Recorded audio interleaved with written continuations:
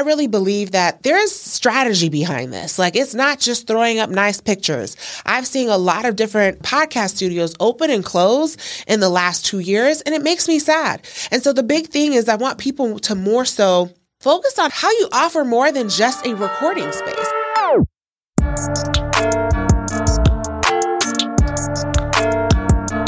Hey guys, welcome to another episode of the Podcast Trapper. I'm your host, Anna Agogo, founder of Black Pod Collective, Black Pod Festival, and Adode Media.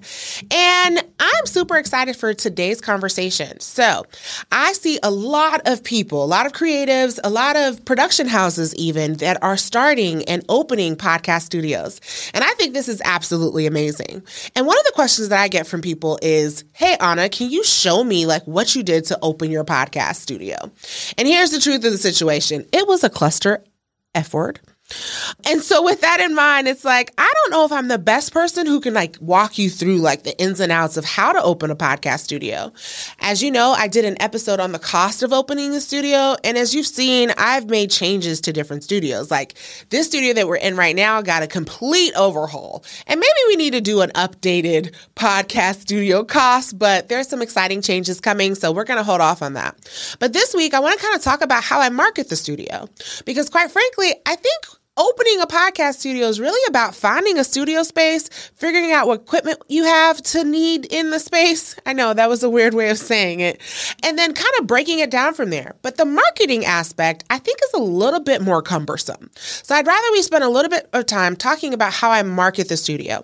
For anybody who's interested in how to open a studio, what equipment, tools, so on and so forth, please feel free to check out my Amazon storefront, which there's a link to that below. So I literally have a link to absolutely everything from equipment that you see in this studio, from lighting, microphones, switcher boards, all of that. I have that in my Amazon storefront. So feel free to go to that if you're interested in opening your own studio.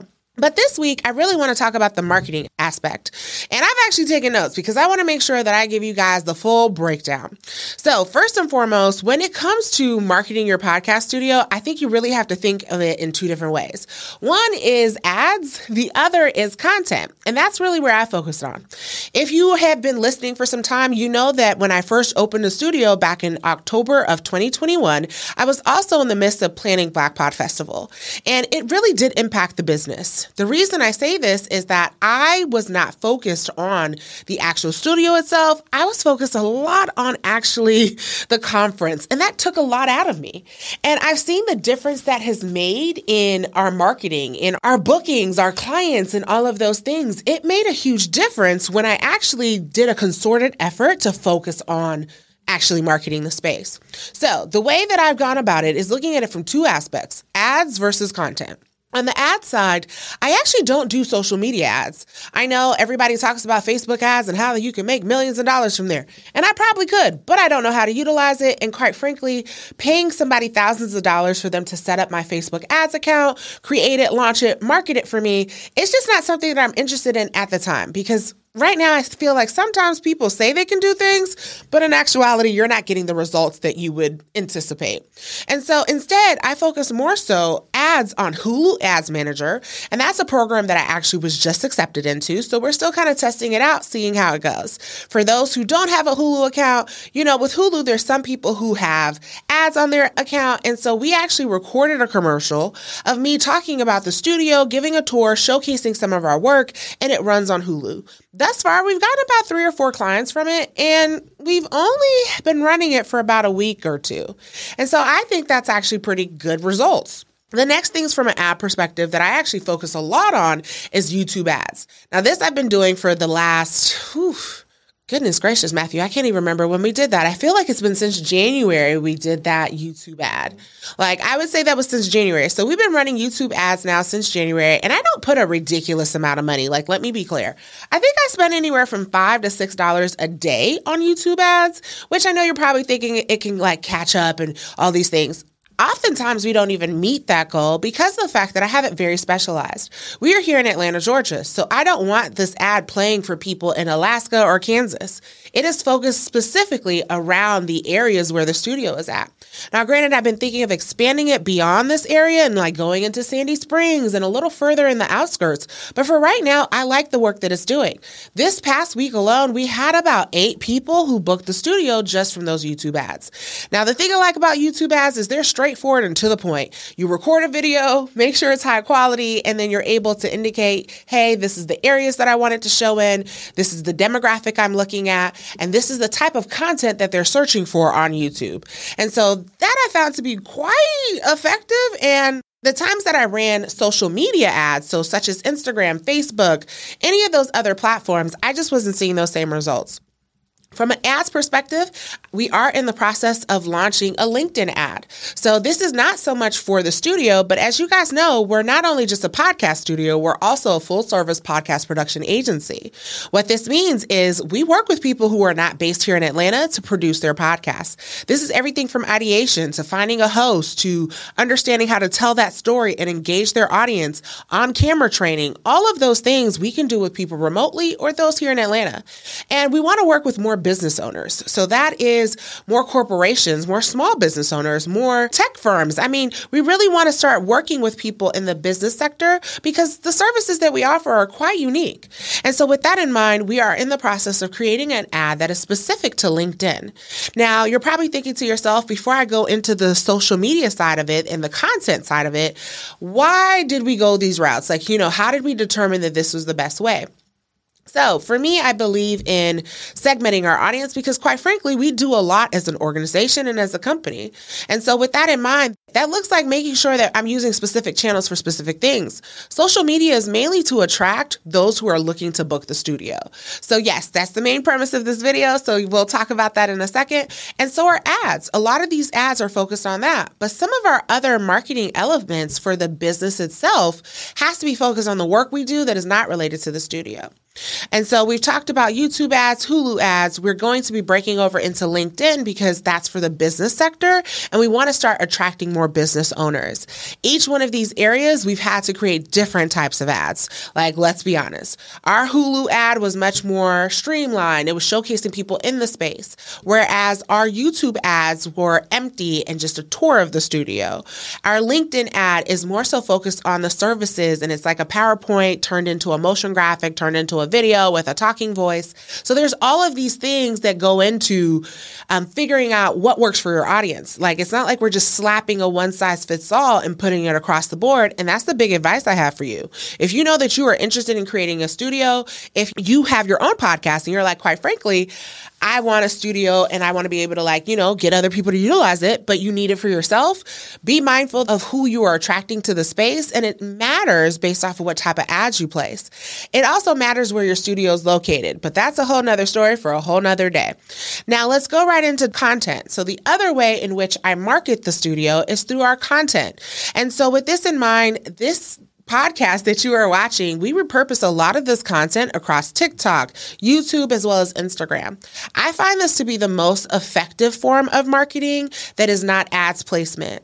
The reason for this is they're able to actually showcase not only the studio space and what it looks like, but they can see it in action. They can envision themselves in it, but they can also see our work. Because let's be honest, oftentimes I feel like I go to people's pages and they're showing you the behind the scenes. They're showing you what it looks like to set up, but they're not actually showcasing like what's the finished product when it's edited, once it's done, once it's put out there for the world to see.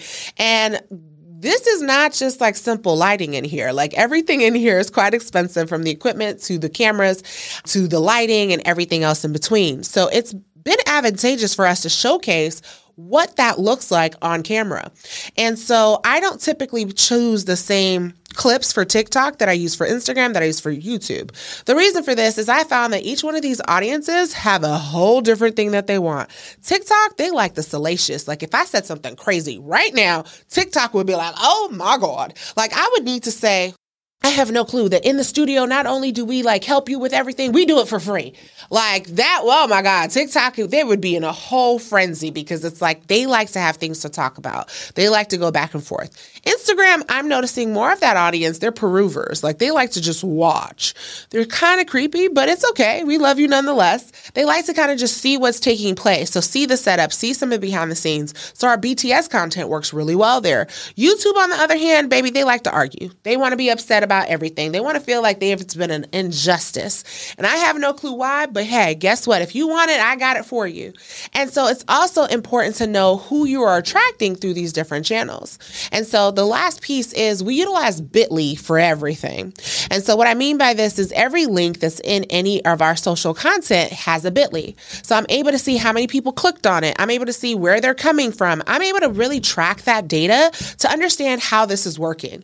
The same thing for our studio. We ask people, how did you find us? So this is how I know how many bookings came from YouTube, how many discovery calls came from the Hulu ads manager, and really assess it for myself if it's working. The big thing I will tell you is do not be stagnant. You are not a tree. You can move, which means you can make changes. So as you work to open a studio, it's okay to have one vision and have to change that. For example, this studio looked completely different, and I'm not going to lie to you. I thought it was amazing. I don't know what was wrong with everybody else. But guess what? People were not booking it. So it's one of those things of I could decide that, no, I like it, so other people must like it. Or I may make the decision, as I did, of, this is not doing well, but these other two studios are, and this look is kind of in alignment. So let's make that change. And that's the same thing with marketing and opening a studio. And I know for a lot of my audience, you're probably thinking to yourself, Anna, I'm at the point of just trying to figure out how to market my own podcast, which don't worry, I have a podcast episode coming out about that. But at the same token, if you are at that space or one day down the line, you're thinking about how to grow, or you want your own space for your podcast, it's okay for you to think through, okay, if I want a space for myself, how can I optimize this and make money off of it? I know somebody who turned their garage into a podcast studio, and I'm not going to lie to you. I could not tell it was a garage. They did that for their own show, but they also marketed it with some of these things that I'm telling you to be able to have people come utilize their space. So the opportunities are endless. And the last thing I will say is around partnerships. And I wouldn't say last thing because it's a 3-part thing. The next portion, I guess, is around partnerships. I have worked with and partnered with co-working spaces as well as organizations to host workshops for their audiences. From these workshops, people are not only able to see my expertise, learn a little bit about me, see my personality, but also I'm able to talk about the work that we do here at Adode Media.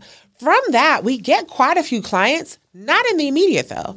Those tend to be the long game. And I mean, like, it may take them 3 months, but guess what? In those 3 months, when they show up with the big checks because they've had to actually allocate funding for it. Like they want it to be a successful project.